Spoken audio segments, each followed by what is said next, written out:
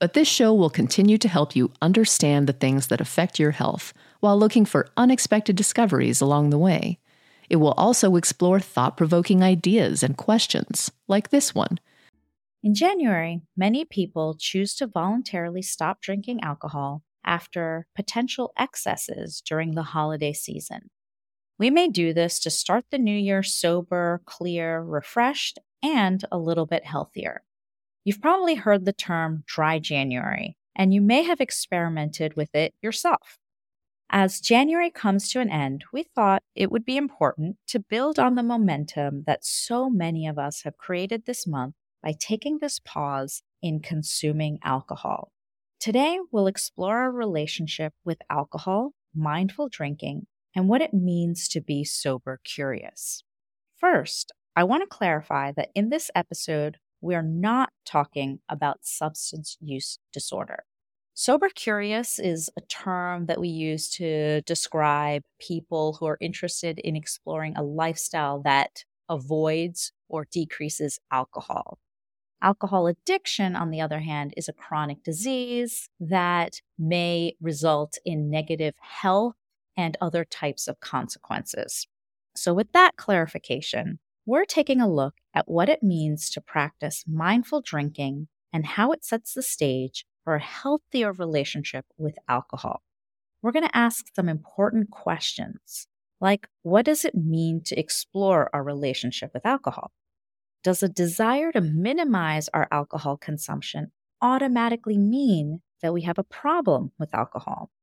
How does shifting our drinking habits impact our health?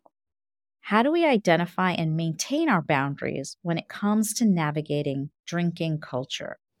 Here to guide us through this topic is Amanda E. White. Amanda is a licensed professional counselor and the owner of Therapy for Women Center, author of Not Drinking Tonight, and creator of the popular Instagram account @Therapy4Women. Welcome to the WebMD Health Discovered podcast, Amanda. Thank you so much for having me. So excited to talk to you today. But before we jump into my questions, I'd love to ask about your health discovery. What was your aha moment around alcohol consumption, and thoughts you had on shifting or changing your relationship with alcohol? Yeah, absolutely. So I probably drank pretty normally in college, like a lot of my friends did, but I also struggled with some food issues and eating disorder throughout that time. And as I was trying to work on my eating disorder and also just navigating that post-college time period in my life, I started really discovering how unhealthy of a relationship with alcohol that I had. And I was pretty resistant to looking at that. Thankfully, I had a really great therapist at the time who gave me a challenge to take some time off from drinking. But really, the aha moment came from me when I discovered that it was going to be really difficult for me to live a life that was in alignment with my values, that involved staying in recovery in my eating disorder if I kept drinking. Because while I didn't always binge drink or I didn't always have a problem when I drank, when there were issues that happened, I was always drinking. And I started realizing that alcohol was the common denominator.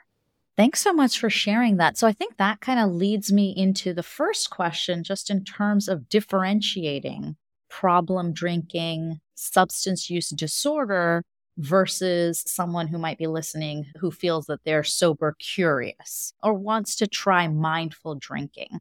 Can you help us differentiate between these terms? Yeah, absolutely. So often, if there's a substance use disorder, there's often some component of dependence. It may not be a physical dependence, but it often may be an emotional dependence or a feeling of, I need this in my life to function. Even if I'm not drinking every single day, it's something that I really rely on. When we're talking about a disorder, it's often something that someone just can't stop doing necessarily. Again, it may be that mental component, but it's something that they feel trapped with, or it's something that also may be really causing harm in certain areas of their life, whether that's relationships with their partner, their family, their work, all the way up to more of the standard issues we think about, which are DUIs, legal issues, physical dependence, or something like that. So it's definitely a spectrum where if we're talking about mindful drinking or someone who just wants to cut back or look at their alcohol use, I really think the problem is we often talk about alcohol use in terms of, is this bad enough that I need to stop drinking or cut back? And I think the more pertinent question is alcohol positively impacting my life? Is this good enough to keep doing in this way? Because I think if we're always coming from, it's not bad enough, it really leads down this path of it having to get worse and worse and worse. And it's this reaction to something rather than, to me, almost every other relationship in our life, or, as a therapist, I talk to people about things like their sleep habits, their relationship habits, and everything is through the lens of, is this working for you? And alcohol is one of the only things where we say everyone should drink. And if you can't drink, only when it's not working for you, do you need to stop? Rather than, I think we can be a lot less reactive and a lot more proactive. So I'd love to jump into some of those, because I think often that's when people start re-examining their relationship, when they start noticing that, hey, those nights that I don't drink alcohol, I sleep better. Or the nights that I don't drink alcohol, I wake up refreshed. So can you talk us through some of those experiences and some of those health benefits potentially of pulling back? Yeah, and it's interesting in the research, for a while, I think a lot of people said there are some loose benefits to drinking. And what we've seen more and more is just that the research is not holding up on that. I think some of the research that talks about some of the ways your life can benefit when you cut back on drinking, one of the first ones that I think is so important is just your mental health.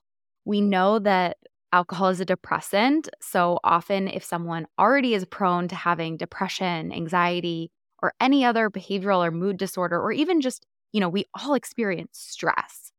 Alcohol is often used as this coping skill or this idea that we can use it to help reduce our stress. The problem, though, is that when we use alcohol to cope, we don't ever actually get to the root of what's causing our stress or what's causing our anxiety.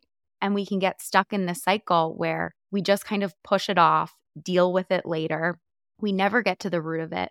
And over time, our anxiety, our stress gets worse because it just continues to pile up. Our brain always wants to be in homeostasis. So if we are constantly taking a depressant, it's going to really mess with our brain chemicals. And you can even go so far into even look at, there's a lot of interesting research coming out about, the mind-gut connection. Not only does alcohol negatively impact digestion, but it has an impact on our mental health, because we know that serotonin is produced in the gut and all of these other things that are connected too. So those are some of the big ones. I also think sleep is one of the biggest ones. And again, it's interesting because all of these physical and mental health benefits tie in together, because if you're not sleeping well, that can also negatively impact your mental health and your anxiety or what you're dealing with. We know that alcohol really impacts people's ability to fall asleep, to stay asleep. It has a negative impact on REM cycle sleep, which is the most important type of sleep for really that restoration and repair that happens as well. That really helps us understand some of the things that you might see a short-term benefit from as well when you pull back or stop drinking. Because other things that I talk about in my primary care practice are the effect on blood pressure. And that's not necessarily something that you're going to notice unless you're checking your blood pressure on a regular basis. But these things in terms of how you're feeling, how you're sleeping, how your mood is, you can really check in on those feelings in a more short-term time frame than some of the other longer-term effects of alcohol use. Absolutely. So I'd love to ask you, when you're working with someone who wants to re-examine their relationship with alcohol, what are some of the biggest motivating factors that you're discussing? Yeah, I think what's really cool is this whole idea of sober curiosity of mindful drinking is something that's becoming a lot more popular. So it's been really interesting to witness how my conversations with people have just changed over the past few years. Before that happened, I honestly was often the one that was bringing it up, or I was kind of the one that was sharing what I thought may be connections between what was going on in their life and how alcohol may be contributing. Where now I think it's becoming more popular and people are more proactively saying, maybe I should take a break from alcohol. Maybe I would like to do a dry January because I would like to see some of the health benefits. A lot of times people come in and they kind of just say, I'm just looking for a reset. I think it's why January is a very popular month to do it. They feel like December, maybe they weren't taking care of themselves. They were stressed. They weren't sleeping. They weren't eating the way that they normally do. And they're just looking to feel even better than they did without just returning to their routine. And they're looking at taking out alcohol as another way that they can just improve their mental and physical well-being. So that's been, I think, a really cool change to just witness in our culture over the past few years. Speaking of sober curious, for someone who is curious about beginning that journey, how do you recommend they start? Or what are some of the considerations when someone is thinking about starting or maintaining? I think one of the biggest ones to think about is how is it going to impact your social life? I mean, I think that's one of the biggest things that prevents people from taking a break or cutting back. So it's often something that does maybe need to be looked at and is a good consideration, because if your life is very much based around going to social events, or maybe even your career involves networking and going to certain events, or your family has a lot of traditions that involve alcohol, it's going to be important to look at which of those do you want to not attend, which of those is it going to be important for you to let someone maybe know that you're not drinking. I think one of the coolest things about taking a break from drinking, whether someone continues or just does a dry January, is as adults, a lot of us never really learn how to socialize without alcohol. Many people start drinking in high school or college. By the time they're an adult, alcohol is just woven into what they do on a day-to-day basis when it comes to social situations. And a lot of times people say, I could never go to a wedding or a party without drinking. But the truth is they also have probably never tried it. So I think one thing that's really cool is once we look at the considerations, we look at, maybe what are some of the coping skills you're going to use, or maybe there are certain events you should skip. There's also this level of confidence I think you can get when you do go to an event sober, or you don't drink, or you get confident in being able to, when someone asks you why you're not drinking, say, hey, I'm just not drinking tonight, or I'm taking a break from alcohol. There is a lot of freedom and confidence you get in not having to rely on a substance. Because if you think about even the way someone often goes to a bar and they immediately need to order that drink, or they want to take the edge off maybe before a date or something like that, there is just a lot of freedom to not having to do that and to getting to choose throughout the evening, for example, how much they want to drink, when they want to stop, just based on what they want versus coping with the situation. Yeah, that's a really great frame for thinking about it. And I wonder your thoughts on boundary setting. So when you're going into these situations, do you think there's a benefit to having a boundary that you discuss with others when you get there? Is this a sort of a personal thing? Like, this is something I'm doing, I don't need to explain it to somebody else? Or is it situational, where you might say to somebody to help with your accountability while you're there that, I'm trying this dry January. I'm trying to be sober curious. I'm drinking more mindfully. And today is one of the days that I'm just not drinking at all. What kind of boundary setting are you talking about with your clients? I think it definitely depends on the situation. But I think for everyone, a great important thing that I recommend is kind of have your elevator speech of why you're not drinking. Because unfortunately, we do live in a culture where if you don't drink, and you used to, someone is going to inevitably ask you why you're not drinking tonight. And I think sometimes people feel the need to make up a good enough excuse or have a really good reason, or even convince that other person that it's okay that they're not drinking. So a really important thing that I tell my clients is if someone says why, I don't recommend lying because, lying obviously is never a good thing. But also there's a funny thing that happens with drinking where if you tell someone, I'm driving tonight, so I can't drink or something like that. Sometimes people will try to problem solve your reason for not drinking. So if you say, I have to get up early tomorrow to move, people may be like, oh, well, I'll come over. I'll help you move. No problem. Right. And then you're stuck and have to be like, oh, no, actually, it's this other thing. But you also don't have to say, I've been questioning my relationship for a long time. I don't know what's going on. Maybe I have a problem. You can just say, I don't feel like drinking tonight, or I'm doing a dry January, or I'm taking a break. And if someone pushes back and says, well, we'll be back after a quick break.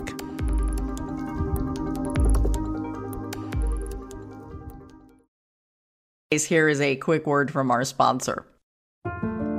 We take this few seconds off to inform you, our valued loyal listener, about the best health and fitness podcast shows from the Nezpod studios.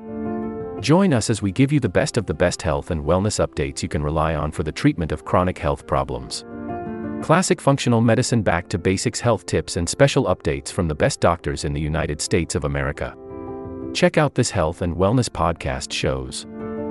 Explore Health Talk Weekly, Healthy Lifestyle Matters, Excellent Health Digest, Healthy and Free Daily, and last but not least, Weekly Health and Fitness Corner. Also, check out Nasty Boy CC, the truest story never told fiction podcast, for that real life on the go experience with the 27-year-old golden boy, who made our guest invite #1 list. He tells us about his story as it happens in real time and in real life. It's Nasty Boy CC, the truest story never told.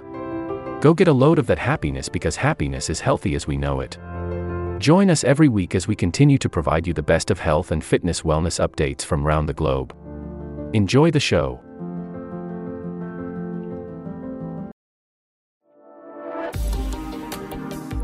And now, back to our episode.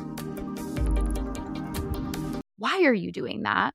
I really try to remind clients that you don't have to come up with another answer.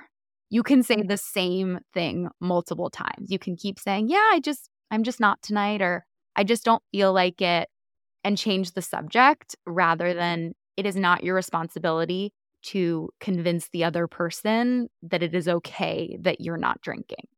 Yeah, that's really helpful. Do you have other tips in terms of your prep plan for when you're going, just to sort of set limits for yourself?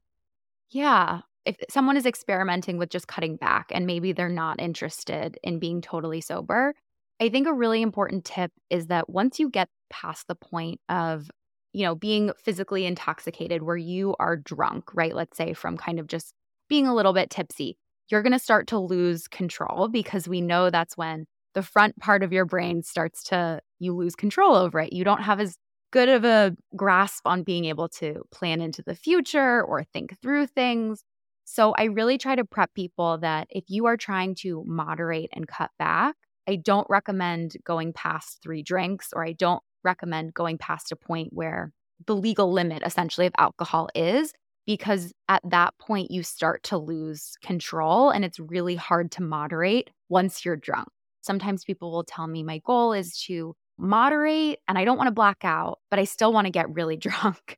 And I'm really honest with them and I say moderation may not be the right fit for you, because you're trying to control something that is happening subconsciously at that point, where you're going to have a lot more control over if you just decide to have a few drinks. And that's where I think doing some non-alcoholic alternatives, there's really great mocktails that are around nowadays, even switching between them can really give people more time to pause and be mindful and say, do I want to keep drinking? Do I really need that glass of wine? Or do I just want something to hold because I feel uncomfortable? And if we don't pause and take that time to really be curious, often things happen so quickly and we don't even have time to make clear decisions. What would you say to someone listening who might feel like, they've been trying dry January, or they've been drinking mindfully, and it's been shifting some of the relationships that they have with those that they're close to, or some of those that are close to? What would you say to them about reevaluating those relationships, reconnecting with those people in this different way? What are some of the things that you talk about with your clients? Yeah, one thing I talk with them about are just their values. I think the great thing and maybe the hard thing about alcohol is that it does allow us sometimes to live a life that doesn't really work for us.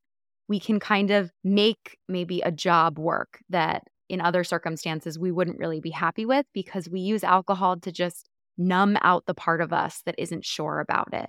So, my recommendation to someone who's maybe struggling is to really think about your values. What is important to you in life? A common question I think we use when helping someone identify their values is you look 5 years in the future, you look back at your life, what do you want your life to be about? And I think that if it is really valuing friendships or relationships, it may look like having to do some deeper work on those relationships or on yourself to be able to reconnect or connect with someone on a deeper level if you've maybe just been using alcohol to connect with them. Because that's the great and the hard thing about alcohol is we can tolerate and be friendly with, I think, a lot of people when we're intoxicated that if we were sober, we maybe wouldn't like. I use the example sometimes of I really don't like sports, but when I was drinking, I was able to have a lot of fun at sports games. But when I stopped, I had to be like, I really don't like this, without a beer. So it can be scary, but I think it's also really rewarding and fulfilling. And if you care about having deeper relationships, it's going to be worth that work. I think that is such a powerful message.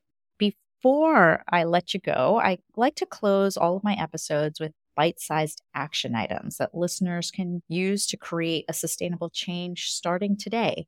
So what would be a few tips that you'd love to share with our listeners about alcohol consumption, mindful drinking, or being sober curious?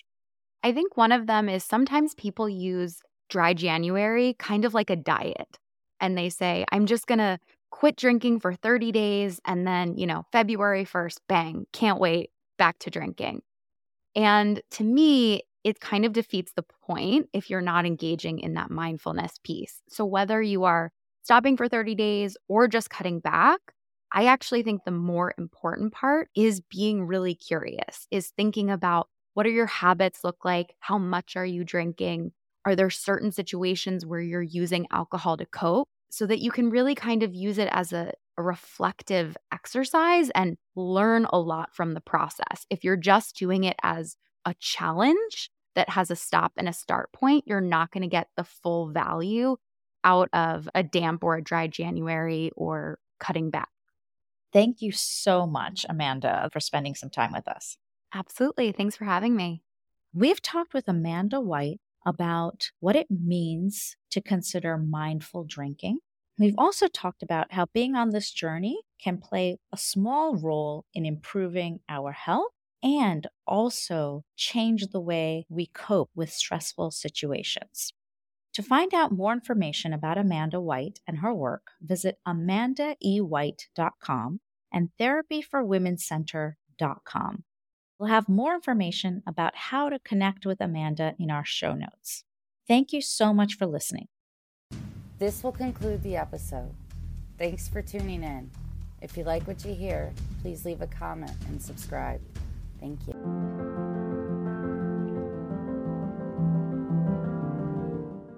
We have a great show today, but first, take a second to make sure you've subscribed to our show wherever you're listening to podcasts. It's the best way to make sure you don't miss any of our episodes. Thanks.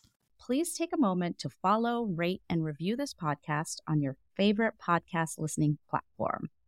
This will conclude the episode. Thanks for tuning in. If you like what you hear, please leave a comment and subscribe. Thank you.